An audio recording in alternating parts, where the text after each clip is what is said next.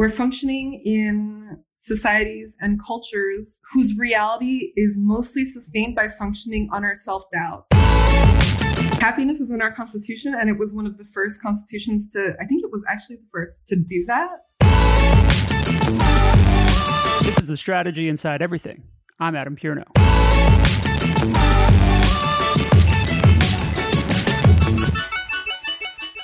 Welcome back to another episode of The Strategy Inside Everything. We've already been talking for 15 minutes, and at one point I forgot to record, but we started recording and then we got off topic. So this should be a long and winding road with our guest today, Angela Natividad, who is the co-founder at Hurrah and also the chief operating officer, I should say. Angela, how are you? I'm well. Thank you for asking, for inviting me, and for incorporating a Beatles reference. Yeah, I do what I can. I do what I can for the kids. The kids love the Beatles. Very important education. I'm already glad that I did invite you because you've made me take a lot of notes of things I'm going to be researching when we hang up. So thanks a lot. About the universe. Yeah, all about the universe and a lot of other topics, cultural themes that you have, which we're going to touch on. But actually, before we jump in, would you please give people a little bit of a career rundown, or I don't care if it's about your career, but tell people who you are and what you do. Like my human trajectory or the Hurrah trajectory? Does it matter? Your human trajectory. I'm interested in you, but if that ties in with Hurrah, then that's great too. Okay, so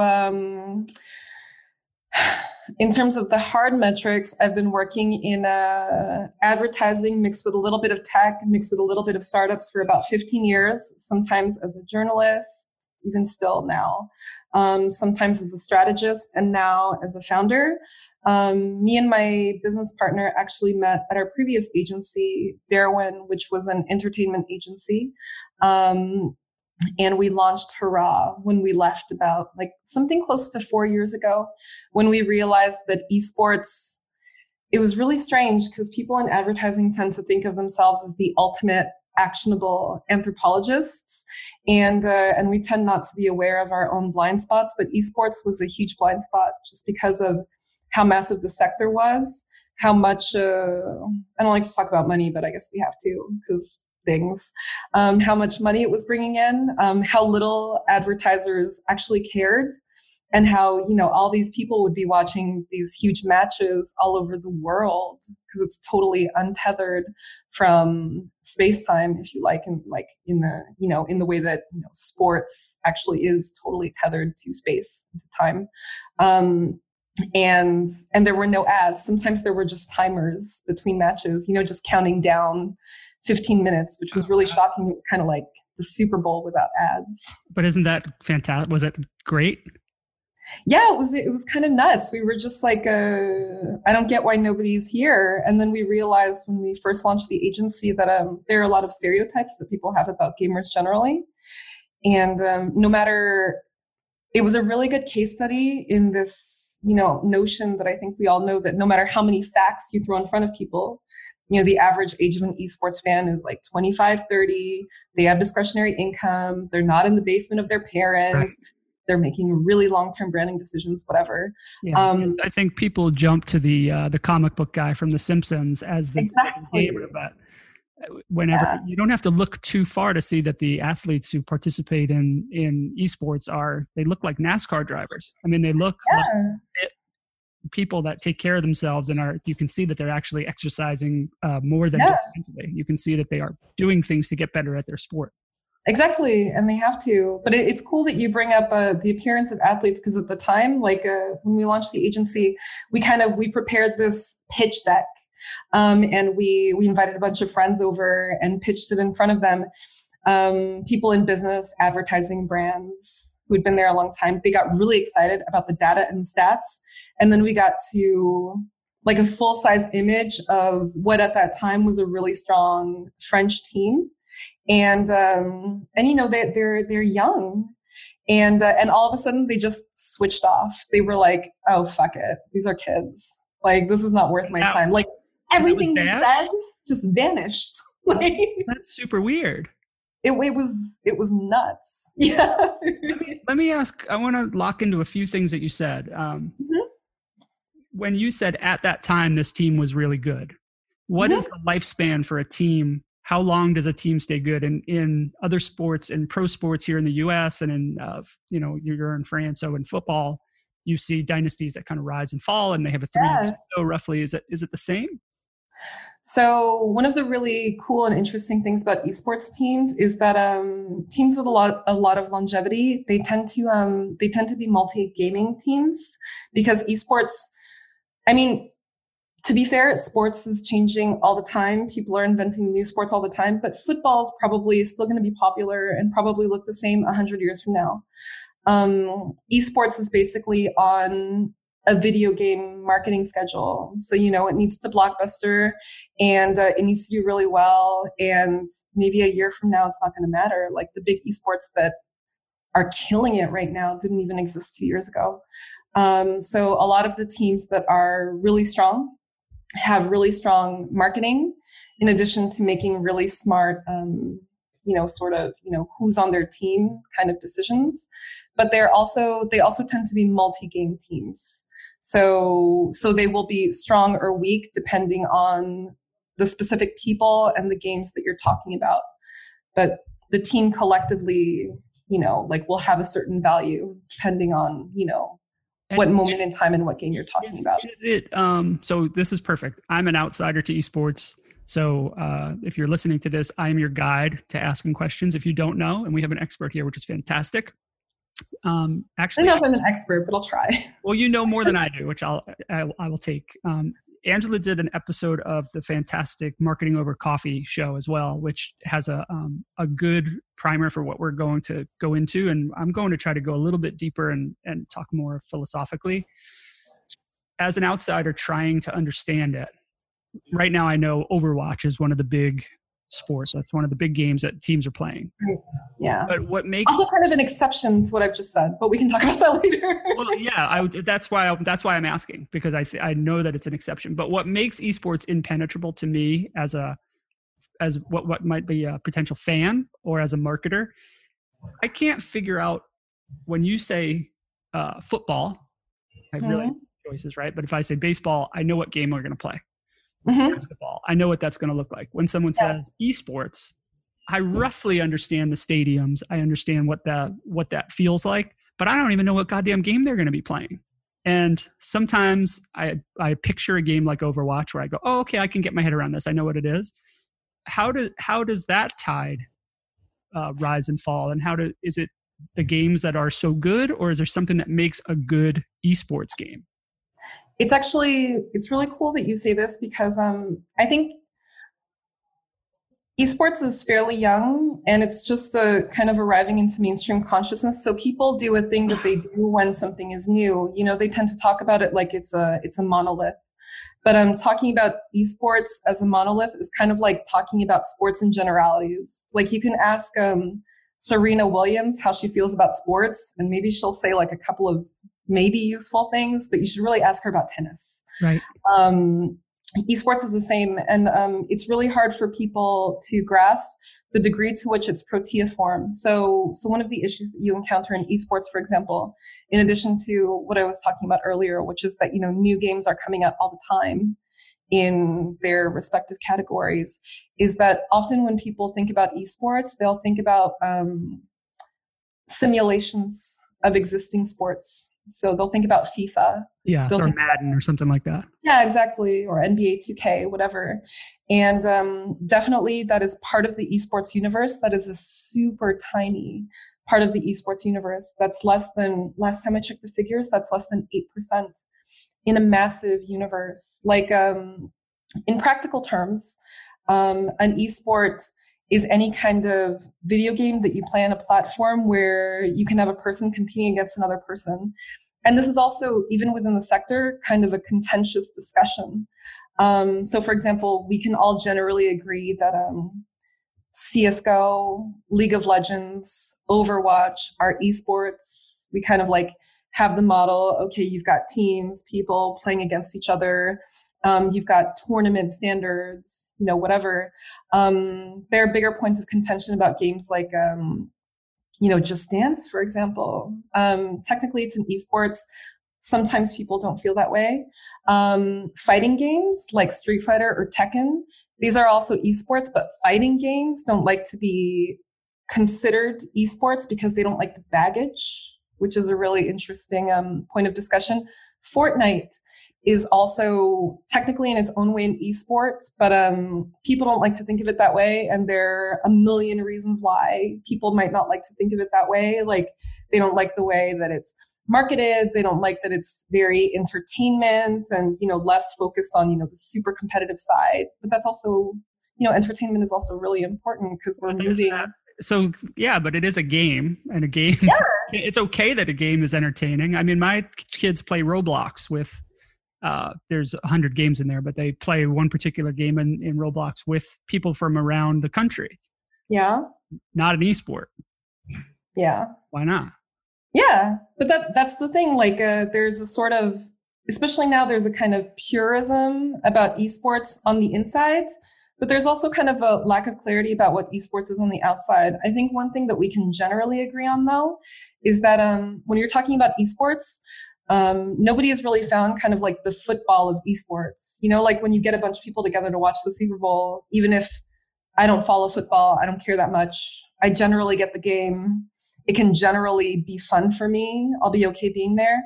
In a lot of cases, most esports are kind of way too complicated to do that, like to just bring in a bunch of people who don't care that much or don't really get it.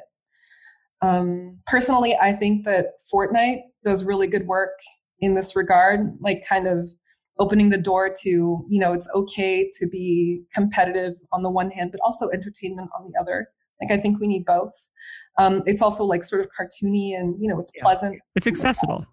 Yeah, exactly. And what made the Super Bowl, we're not afraid of it. What made Super Bowls accessible is not that people like the sport better or worse or understand it.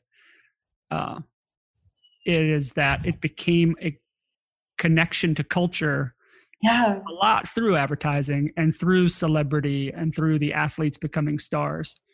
So let's rewind and go back to when you said you introduced Hurrah and you started and nobody was there. No brands were there. Mm-hmm. Even before that, you said you don't like to talk about money, and we know it's generating money. So are brands showing up in that 15-minute countdown now? Or is there, I know we wouldn't call it ads. It's probably sponsored content or something more clever than I'm coming up with, but right? It's a content. Let's just not bullshit around. It's fine, they're ads. Are you doing 15 minutes of ads, or are they doing packages of the different teams and this player's journey to get to this championship game, or how is it working? It's actually, it's really cool. I'm going to talk to you about our journey specifically because it's, I think that's, I don't know that anybody can ever do anything different anyway. But actually, we thought that we would have a much tougher learning curve, especially with non-endemic brands, like consumer packaged goods, et cetera. Just because of, people's prejudices about esports, that was a really difficult thing to educate. Like even now it still is. And on top of that, being an American in France, France tends to be, in terms of new things, a bit of a much slower adopter than American brands or the American mainstream in general. Mm-hmm. With esports, though, France has had a huge advantage. It's a culture that's already nourished the ecosystem of esports for over 10, 12, maybe even 15 years. The government is tightly involved. And brands that we thought would be kind of like wait and see for about a year or so, like, waiting for other brands to make a bigger splash. They were wait and see for a while. And then they gave us a surprising amount of trust. Like, for example, we were able to do really cool stuff with Nestle in its first foray into esports. We were actually able to organize a contest where we could gather together all of the most passionate fans of League of Legends in France and actually, hand select 100 and then take them on a bus to LOL Worlds in Hamburg. That was a huge execution, and they trusted us even though we were really young and small. They didn't have to. So it turns out that in terms of brand acceptance, it's been really good here. And are there Because I asked about Overwatch, and then you just brought up that League of Legends thing. Are there people that are just fans of one game? Yeah, of course. And so do they play one game only at a tournament? So the interesting thing about fans, it's like there are tons of different kinds of cottage universes of fans, right? Like my husband is a really huge fan of CSGO. He watches it, he plays it. There are other games that he's tried and given up on, but he still watches them on Twitch. So for example, he tried Hearthstone like one time and realized he didn't like it, but it's been like over a year and he still watches it. He watches it really regularly. So you have this sort of diversity in terms of like what you might be playing regularly, what you might be playing casually, and also like, just things that you're just really into watching for entertainment or strategic purposes. How long does a game of Hearthstone go on? I don't know. Like, I guess it depends on the play, but maybe like 10 minutes. Okay. Like, it's card games. So if you're watching that, does that mean you're not watching something else? Like to insert something else into your media diet, you're cutting out something else. So if you're a hardcore fan, you're what else are they giving up most frequently? Do you have any insight into that? So one of the I have a twofold answer to this. So one of the twofold answers. You're allowed 3. Thank you. So one of the cool reasons that we got into esports was it was like I was telling you earlier, like we realized that people were not talking to this audience, like people in advertising. I mean, let's be honest, we want to talk to the prom king and queen. We want to talk to the sexy kids. We don't want to talk to kids. We don't want to talk to adults or old people or the disabled. We really just want like the prom king and queen. And gamer geeks, like what we consider gamer geeks, like there are a lot of people that just don't want those people.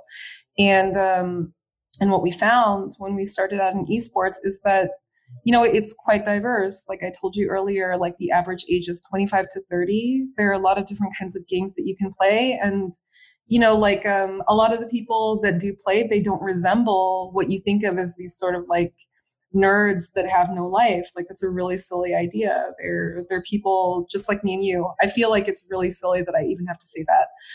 But one of the weird effects of the stereotype is that they are, like at the time that we launched, they are totally cut off from any other advertising and media for at least 5-6 hours a day.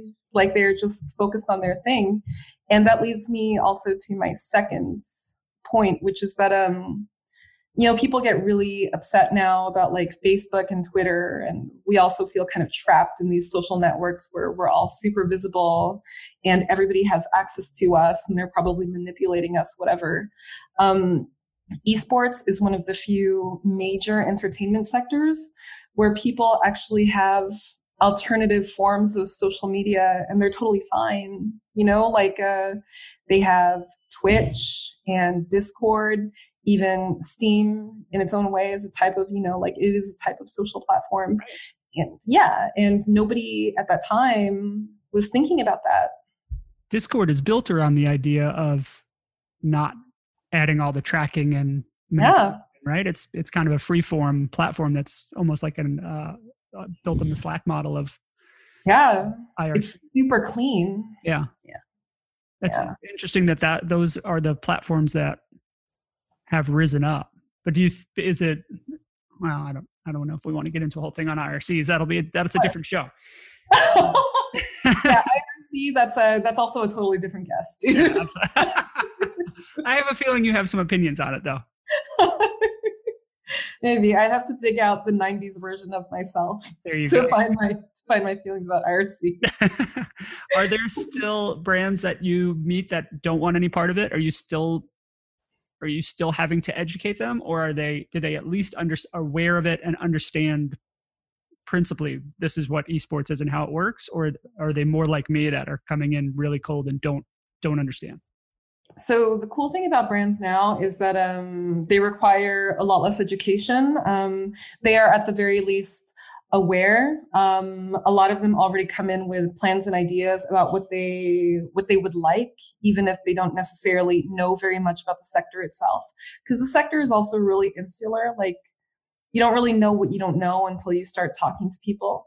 And I think brands have done really good work in that regard. And I think the sector has also done good work in terms of like helping educate people. Like there's a lot that can be said about Blizzard and Overwatch, but Blizzard has tried working really hard also to get non-endemic brands to understand it. I think Twitch is also working really hard too, like as it diversifies to get people who are outside of, gaming generally to understand it.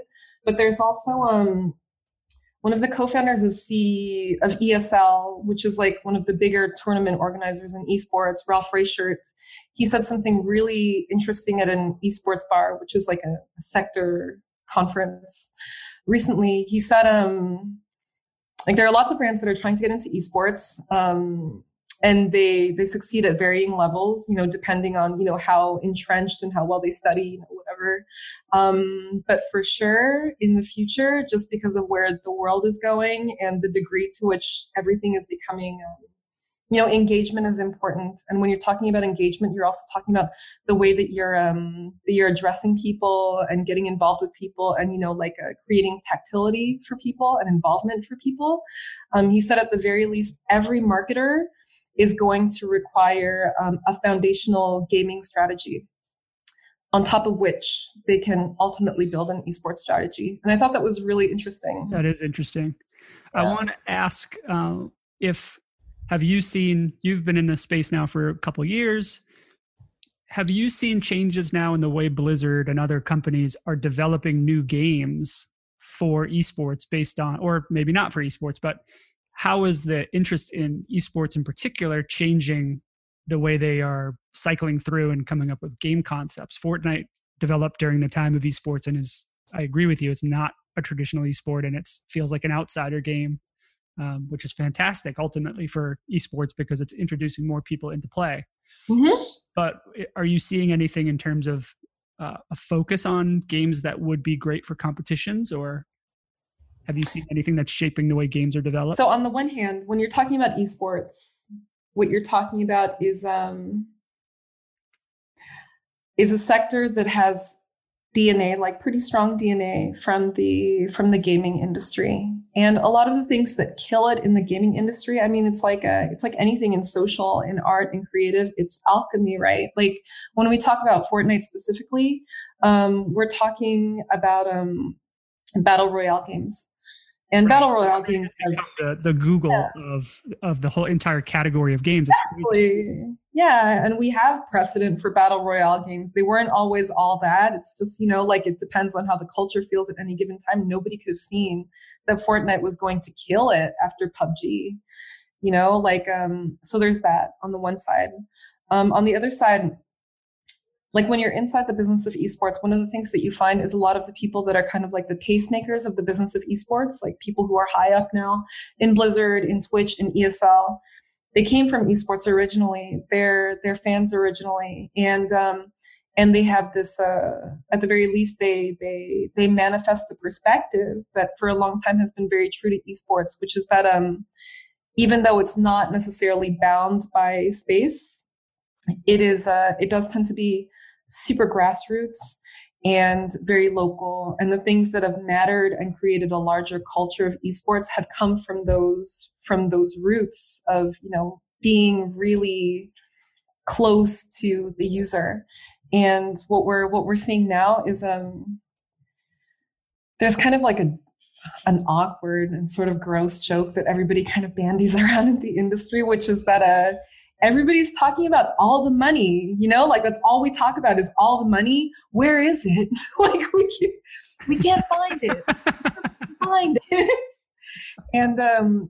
And the result of this is that everybody, from the biggest publishers to tournament organizers to whatever, is mobilizing to kind of shape the future of esports for better or for worse. I think we all agree that we want a sustainable and more inclusive industry over the long term.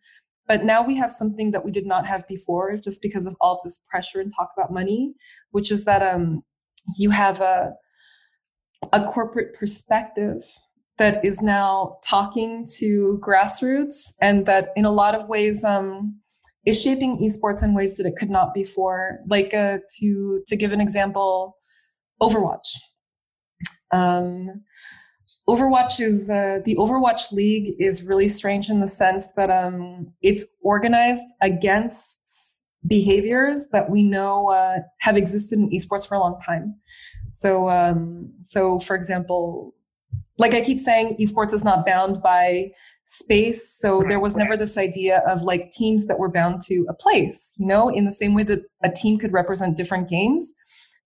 Those players that are on a team could be in different places. So, you know, you won't necessarily have like a Paris team or a San Francisco. Right. It doesn't have to be place-based. Exactly. So fans would express loyalty and follow, you know, maybe players that they really like, sometimes for cultural reasons, sometimes not. Or sometimes they would express loyalty to a brand like Fnatic or G2, which are both like really strong, you know, team brands right now. And what Overwatch is doing, I think for very clever marketing reasons, but also I think, you know, for other larger reasons, is that they are creating a model that's based on cities and one single team focused on, you know, one single sport, which is Overwatch. You know, like, and you have Paris Eternal, and you know, you have Dallas Fuel, you have city-based teams. And they're creating a model that was not endemic to the sector, a behavior that is not endemic to the sector, but that comes actually from traditional sports. Right. And so they're doing that to make it cross cultural lines that people are familiar with and make it a little easier to get your brain around it. Even though, I mean, if you take the Dallas Mavericks, none of those 12 players on the roster are from Dallas. Right. Same thing with the Overwatch team. Probably some of those people have never been to Dallas, right? Yeah, there are very few French people on Paris Eternal. Right. That's the team they play for. That's the T-shirt they wear. Of course, yeah. But it's odd because for a long time I didn't think that it was going to work. Like, it's also a very highly subsidized model. It's a model that works well for marketers because it's easy to pitch to brands. It's a model that they understand. Right. The argument that they have is also that it will be easier for users because they know who to love and who to hate. Because if New York is playing Boston and you're from New York, well, then you know exactly what to do. Right. You come in with some kind of a grounding principle. Yeah. How to cheer and how to boo. Yeah. But I also think that's kind of, I think that's kind of a shame because when I went to my first big esports competition, which was a LOL competition in Paris, one of the things that really impressed me was, you know, like one of the big problems of sports is hooliganism. And even when the opposing team that people didn't like did something really cool, everybody cheered anyway because they were still excited by the achievement. Exactly. They were excited by the achievement. They recognized the level of strategy. And I thought that was really contagious and cool. Yeah, this is interesting. This is an interesting approach. Before the location-based teams, you mentioned a couple other teams by name. And I was thinking about NASCAR, that those drivers are locked to a contract that is a team. Mm-hmm. For an outsider, I don't know many of those teams. I know probably the top 2 or 3 race teams, but I really know them by brand. I know by the logo that is on the hood and maybe the one that's on the driver's door that gets coverage, you know, during passenger door during the races. Yeah. So it's interesting to see esports being clever about making the teams mini brands that can be sponsored and you can buy in, and trying to keep those things elevated above the sponsor brand. So it doesn't just become the M&M's team. Oh, nothing. I love M&M's. I love M&M's, but I just that it's sponsored by X, you know, Axe body spray team. Yeah. Oh God. Yeah. I'm sure you're trying to tread as you're developing this whole system. How much forethought is going into where we're putting brands and where we're putting sponsorship and logos? Is there big considerations, or is it such a soup that we're testing a lot of things in real time and seeing what works? So esports, just because it's growing so quickly, it's started to federate really quickly. And one of the easiest things for it to do, just because it was there already, is to steal a lot of stuff from the existing model of sports. Right. You know, you have a sponsorship. like you have in sports. You have, like people are wearing jerseys that are, really, really heavily sponsored. You can sponsor teams, you can sponsor people. So that model definitely does exist here. And we also know that in the near future, if it's not happening already, over 50% of the revenue that comes from esports is going to come from non-endemic brands. So there's an interest, and there's room for them. I would say though, one of the things that we try to get brands to think about, at least at Hurrah, because we really try to discourage brands from doing just passive sponsorship only, because that's not really an engagement with the community. That doesn't really express that Right. Don't just slap a logo on it. Yeah, exactly. And it's also like our community is special in the sense that it is among the rare communities that in addition to being excited about their game and their people that they're following, whatever, they're also really sensitive to changes in the industry, and they're also following changes to the industry pretty closely. And I think that there's a general understanding that brands are necessary to the growth of the industry, but they're also really critical of the way in which brands engage. So you have to be thoughtful. I think two things that I would say to brands is that, when they come and they're like, we want to talk to the esports audience, the first thing that we say is like, well, they're people. Like, they're just like normal people. Like, who are you trying to talk to exactly? Yeah. Like, they're not aliens. Like, they do other stuff. Right. Like, they go to school, they go to work. Like, who are you talking to really? That's the first thing. Like, try to, sort of disengage this idea that esports is, like the Matrix. Like, everybody's and the second thing is that because esports is growing so quickly, and because fans care so much, there's actually a lot that brands can do to solve problems in the space and to facilitate sustainable and inclusive growth that also solves problems. Like, one of the really dumb things is let me use a concrete example first. So like for Wildest Fans, what we did for Nestle, like what I said was like, we picked like 100 of the most passionate French fans and took them to Hamburg. Right. The reason we did that was because we knew that generally in the LOL scene in Europe, people think that French fans are super passionate and really positive, which is like nuts when you know the stereotypes about the French. It doesn't exactly jive with my. Yeah, it doesn't fit. Yeah, but they also, that particular year, there were no international tournaments on French soil, which was a shame for them. And that was the problem that the brand was solving. It was like, okay, so tournaments don't come to you, we can take you to them. That was a really nice thing to do. And since then, there have been tons of tournaments for LOL specifically on French soil. So that was like, that was a positive impact that was made. But like, even if you look at, like so many people that work in esports, just because they come from esports originally, they were fans originally, they don't have tons of alternative job experience. Often they don't come from anywhere else.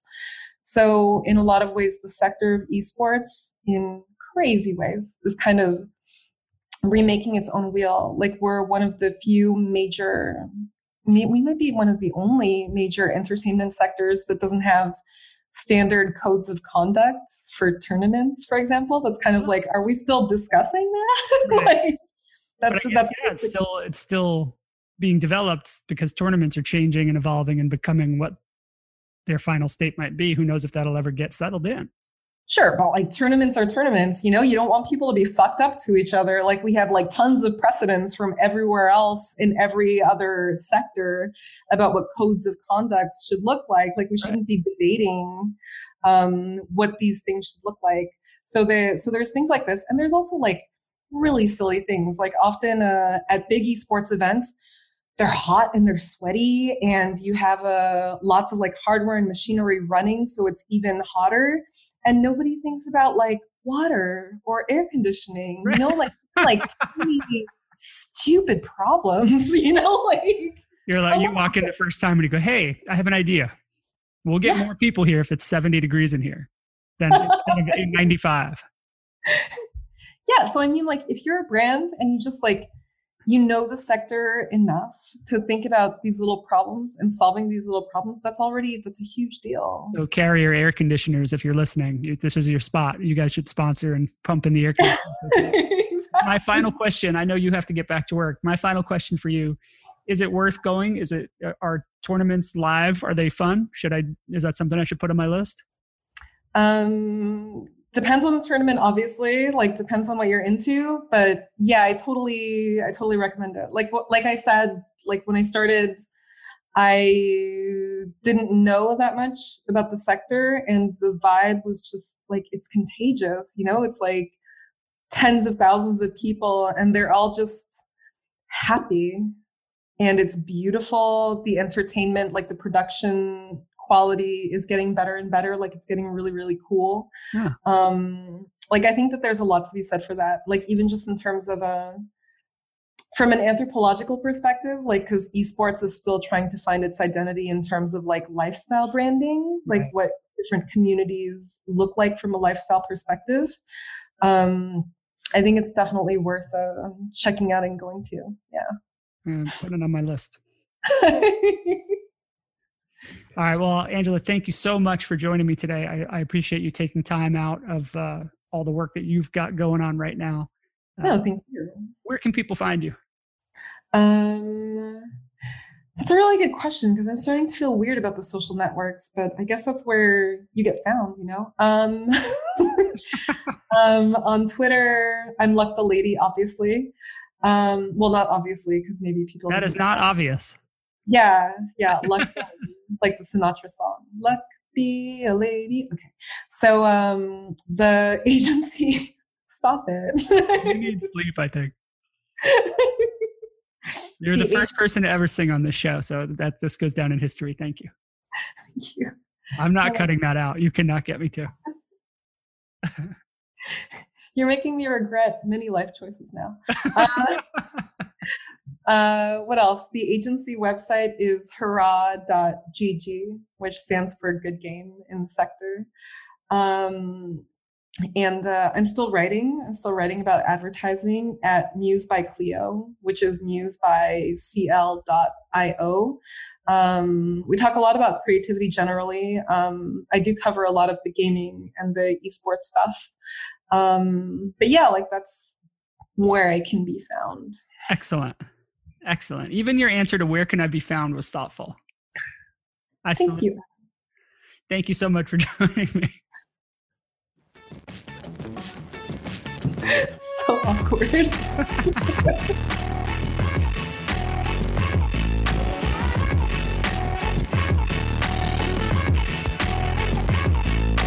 Your feedback means everything.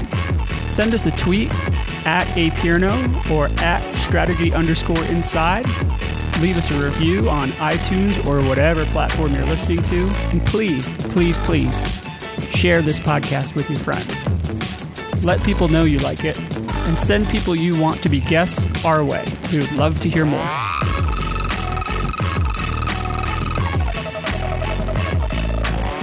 The Strategy Inside Everything is produced and hosted by Adam Pierno.